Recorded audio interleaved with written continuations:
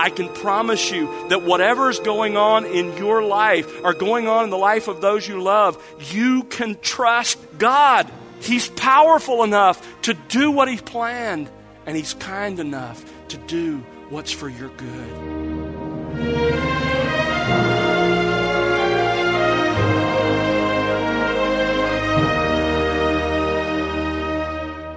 Welcome to The Word Unleashed with Tom Pennington. Tom is pastor-teacher at Countryside Bible Church in Southlake, Texas.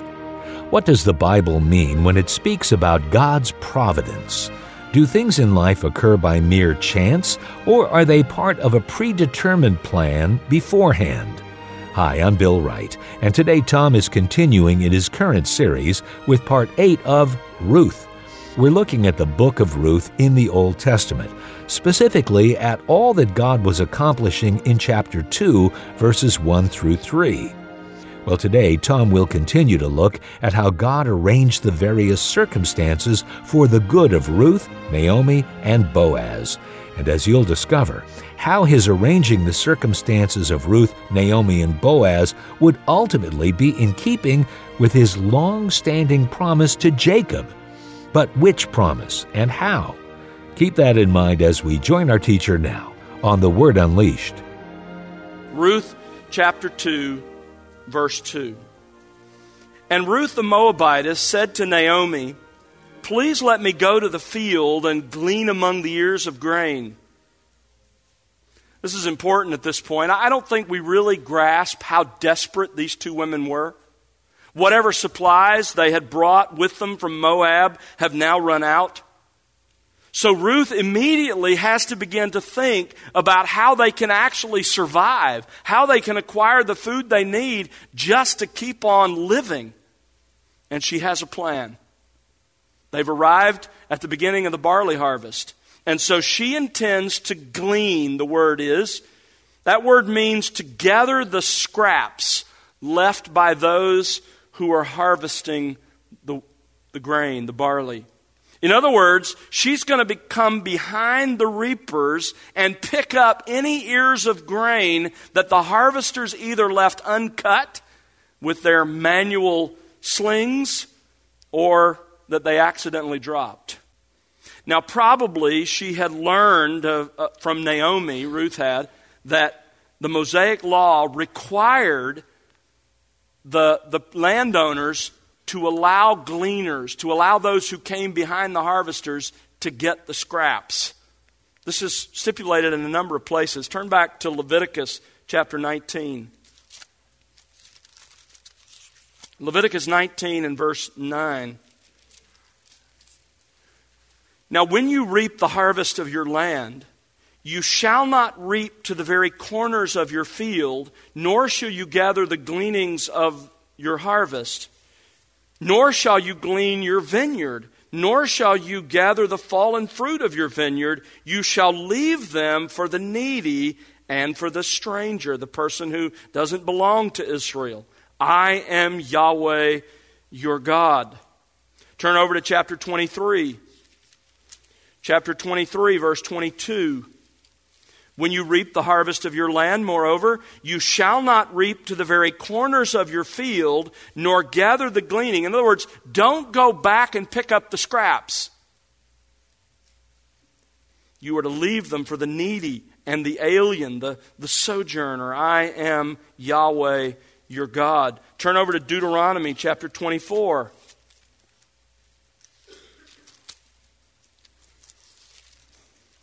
Deuteronomy 24, verse 19. When you reap your harvest in your field and have forgotten a sheaf, that's a bundle of grain now that you've harvested and tied together. That's a sheaf. You've forgotten a sheaf in the field, you shall not go back to get it.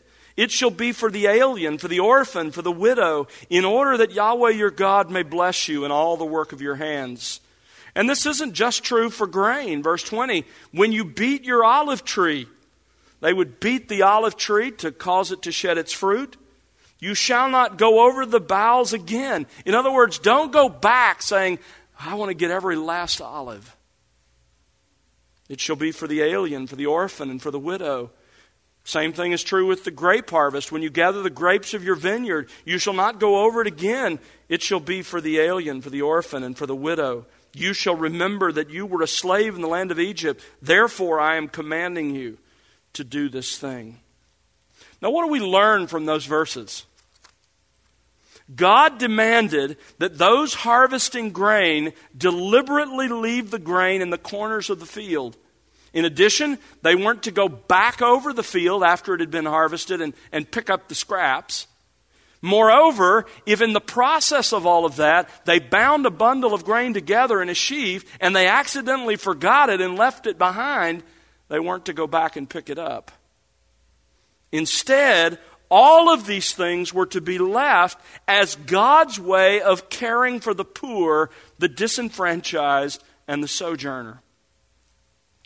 You know, you can see in this law the compassion of God for those who are needy. The point of these commands for us is crystal clear. God is concerned about the needy, especially among His people, and so should we be. What does Paul say in Galatians chapter 6, verse 10? While we have opportunity, let us do good to all people, and especially those of the household of faith. That's what God was doing with these laws. You know, the other thing we learned, though, is God's wisdom in this. We learn how God provided for the needs of the poor, and there's a way other than outright gifts. Those were not the only way to care for the poor, although at times that was appropriate. But another way that God provided for them was by giving them an opportunity to work and provide for themselves. This is what's going on here. In fact, look back in Ruth and look at verse 7. Ruth chapter 2, verse 7. She said, "Please let me glean and gather after the reapers among the sheaves." This is a report of the foreman, Boaz's foreman, to Boaz. "Thus she came and has remained from the morning." She came early in the morning to the harvest fields as the harvest work began. Now go over to verse 17. "So she gleaned in the field until evening, till dark. And then she beat out what she had gleaned, and it was about an ephah of grain, of barley, or an ephah of grain." You see, Ruth worked from early in the morning until dark. And then after dark, she beat it out and winnowed it to get the grain. The result of her long day's work was about 5.5 gallons of grain. About enough to care for these two women for 2 weeks. During the harvest time, you would have grabbed just a few hours of sleep, and then you would have been back up early morning, out in the field again, gathering more. Because all you had to eat on the rest of the year is what you gathered during those months of harvest. So one way that God provided for the poor required their working, and they're working hard. I think sometimes we lose sight of that in our efforts to help. In 2 Thessalonians chapter 3, verse 10, Paul says, "When we were with you, we used to give you this order. If anyone is not willing to work, then he's not to eat either." So, back to Ruth and back to the story. God had established this provision in the Mosaic law so that He could care for the poor. And clearly at this point, Ruth and Naomi are dirt poor.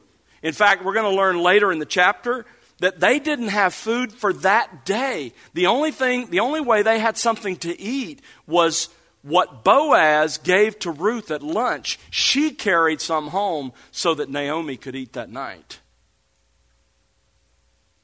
But don't miss a key point here. It is an amazing act of God's providence and an expression of His compassion that these two destitute widows arrive at the beginning of the harvest. Barley was the first crop harvested in Israel, so they would be there and could gather through the entire season of harvest so that they would have enough to last them for the year ahead. Now look at Ruth chapter 2, verse 2. Ruth the Moabitess said to Naomi, "Please let me go to the field and glean among the ears of grain, after one in whose sight I may find favor." Why would she say that? I thought it was a law. They had to allow it. Well, Ruth was a widow, and she was a sojourner in the land of Israel, so she was qualified to glean from the fields on both counts. But the fact that she was a foreigner also made it likely that the locals would not be quick to accept her. That was why she had to find someone who would show favor to her. Although the Mosaic law demanded that she be allowed to glean, greedy landowners found ways around the law. Their reapers would literally reap the field clean, so there was nothing for the poor to have, so they would go to another field. Or the workers would leave some things as commanded, but then they would harass anyone who came to glean so that they could push them on to another field, so that the landowner could keep the rest. Sometimes the owners would simply forbid gleaning altogether. Ruth's situation was worse because she was not only poor, she was not only a widow, but she was a foreigner. So she needed to find a landowner who would show her grace or favor. That was Ruth's plan. Notice verse 2 says, "And Naomi said to her, 'Go, my daughter.'" Naomi agreed that if they were going to survive, this plan had to be put in action. Verse 3, "So she departed and went and gleaned in the field after the reapers, and she happened to come to the portion of the field belonging to Boaz, who was of the family of Elimelech." Now that's a strange expression, the portion of the field belonging to Boaz. At that stage in Israel's history, grain fields were often not marked with fences and hedges, but rather there would be one large field and each person's section would be marked off with stones. This may be what it means. It may mean literally the portion of the larger field marked off as belonging to Boaz. However, it's possible that the writer simply means the field that belonged to Boaz. Now that brings us to the second half of verse 3. And the second half of verse 3 is one of the most important statements in the book of Ruth and one of the most remarkable statements in all of the Scripture. Look at it. "And she happened to come to the portion of the field belonging to Boaz, who was of the family of Elimelech." Now, you don't pick up all that's there in English. In the Hebrew text, the statement is intentionally charged with great irony. Here's literally how it reads. "Her chance chanced upon the portion of the field belonging to Boaz." That's literally how the Hebrew text reads. Her chance chanced upon the portion of the field belonging to Boaz. Now, this is a bit of a confusing thing for us. I mean, pagans around Israel often spoke of chance. Here's one example. The Philistines in 1 Samuel 6:9, you remember with the ark, they're trying to decide if God had brought the disaster on them or if not. And they said, "Let's watch and see if this cart on which we put the ark, if the cows go by the way of their own territory to Beth-Shemesh, then Yahweh has done this great evil. But if not, then we will know that it was not his hand that struck us. It happened to us," what? By chance. Just by chance. That's how pagans thought. But the Jewish people didn't think this way. This is not how Jewish people saw the world. In fact, Proverbs 16:33 shows us just how much they saw God involved in the details of our world. They said the lot is cast into the lap. This is a Jewish proverb, a common saying. The lot is cast into the lap, but its every decision is from the Lord. Every roll of the dice, to use a modern expression, is set by God. So why would a Jewish author say her chance chanced upon the portion of the field belonging to Boaz? It is to highlight exactly the opposite. It is to make a point. It is an intentional method to draw attention to how unimportant and how accidental this event appears when in fact it carries such huge historic consequences. Daniel Block writes, "This is a deliberate rhetorical device on the part of the narrator. By excessively attributing Ruth's good fortune to chance, he forces the reader to sit up and take notice, to ask questions concerning the significance of everything that's happening." The statement is ironical. Its purpose is to undermine purely rational explanations and to refine the reader's understanding of providence. In reality, listen carefully, Block says, in reality, the author is screaming, "See the hand of God here." The same hand that had sent the famine and later provided food is the same hand that brought Naomi and Ruth to Bethlehem precisely at the beginning of the harvest. And that is the very hand that has now guided Ruth to that portion of the field belonging to Boaz. It was by God's hand that Ruth comes to the field of a man, not only a man in whose eyes she would find favor, but a man who is related to her dead father-in-law, Elimelech. She chanced upon a chance. This is what theologians call God's providence. What is providence? Well, let me give you a dictionary definition. It is a careful arrangement prepared beforehand for the accomplishment of predetermined ends. But let me give you a theological definition. This is from Thomas Watson. It is God's ordering all issues and events of everything after the counsel of His own will to His own glory. That's what we're reading in Ruth chapter 2, verse 3. You see, in creation, God brings everything into existence. But in providence, God preserves everything that He made. We see that in a number of places, like Colossians 1, He upholds all things, or Hebrews 1 rather, He upholds all things. Colossians 1, all things consist through Him, are held together. But He also governs everything that He created to ensure that all the purposes for which He created them are accomplished. This is God's providence. And it is all-inclusive. Turn with me to Psalm 135. Psalm 135. I want you to stay with me because this is coming to a very personal application. Psalm 135, verse 5.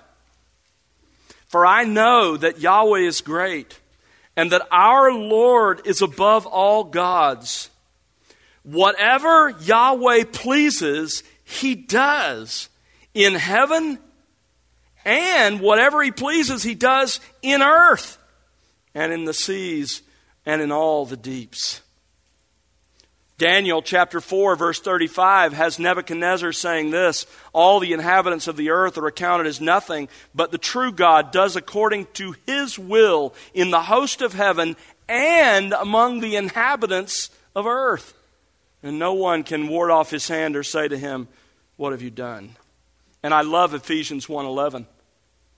"We have been predestined according to His purpose, who works all things after the counsel of His will." This is our God. So, go back to Ruth. What was God doing in Ruth chapter 2, verses 1 to 3? God was arranging all of the circumstances for the good of these people, for Ruth's good, for Naomi's good, for Boaz's good, for their immediate good. These women needed food that day, but they also needed care for the rest of their lives, and God is in the process of looking out for their long-term good as well. At the very same time, listen carefully, at the very same time God is doing that, God was arranging these circumstances to ensure what He wanted to happen 3 generations later, when He would keep His promise to Jacob and raise up a king from the tribe of Judah, David, the great grandson of Ruth and Boaz. Leon Morris writes, this passage points to the truth that men do not control events, but that the hand of God is behind them as He works His purpose out. It was the fact that she came to this field and no other that was to lead to her acquaintance with Boaz and the subsequent marriage with all that involved, including, for example, the birth of David. That's amazing. That's amazing. But even that wasn't all that God was doing that day in that field outside of Bethlehem. Ruth and Boaz, listen carefully, Ruth and Boaz had to meet that day in that field so that 1,200 years later, their greater ancestor, their greatest ancestor, could be born, our Lord Jesus Christ. And we can even go one step farther than that. Ruth and Boaz had to meet in that field that day so that more than 3,000 years later, He could save you. Because it was from their meeting in that field that the Messiah came and that He purchased your redemption. In a sense, all of human history hung on God's providentially directing Ruth to that field that day. Do you realize, do you understand that it's no different with you? God, in His providence, governs everything He created to ensure that all the purposes for which He created them are accomplished. Ephesians 1:11, He works all things after the counsel of His will. That's just not biblical characters. That's you. That's your life. That's your circumstances. There is never truly chance in the life of a believer. God just as intricately arranges the details and circumstances of your life as He did the life of Ruth that day. We learn here, by the way, that God's providence isn't simple. You know, when we think about the things that happen in our lives, what's the question we ask? I wonder why this is happening. I wonder what God's trying to teach me. What's the one thing God is doing? What's the one lesson God's trying to teach me? Listen, that is way too simplistic of a view of God. Was God doing just one thing that day in that field? Absolutely not. God is so much bigger than that. Our God is always arranging the circumstances of our lives to bring Himself the ultimate glory and to care for those who belong to Him, just as He did with Ruth and Naomi. Listen, I don't know what you're going through right now. I don't know what all the circumstances of your life may be. I don't know what's happening in the lives of those you love. But I can promise you this. God, our God, the one true and living God, is every bit as much involved in those circumstances as He was that day in the field outside of Bethlehem. And He has a purpose. He has a plan. I can promise you that whatever is going on in your life or going on in the life of those you love, you can trust God. He's powerful enough to do what He planned, and He's kind enough to do what's for your good. Yahweh moves heaven and earth to care for His own. Think of what He did to snatch Ruth from her paganism. Think of what He did to bring Boaz and Ruth together in that field that day. Think of what He did to accomplish your salvation. Listen, God is big enough. He's big enough for you to trust Him. Let's pray together.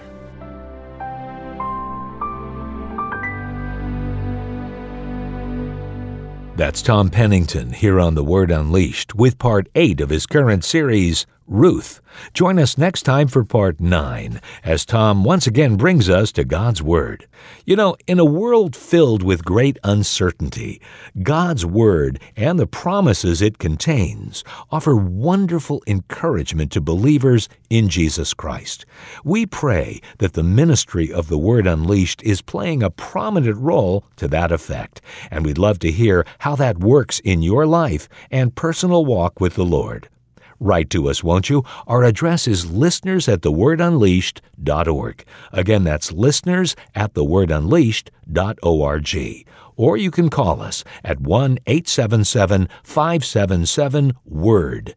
And remember to connect with us on social @The Word Unleashed. We also invite you to visit thewordunleashed.org, where you'll find other resources, including additional radio series from The Word Unleashed. That's all at thewordunleashed.org. And now for Tom Pennington and the entire team, I'm Bill Wright. Thanks for listening to The Word Unleashed, exalting God's glory, explaining God's truth.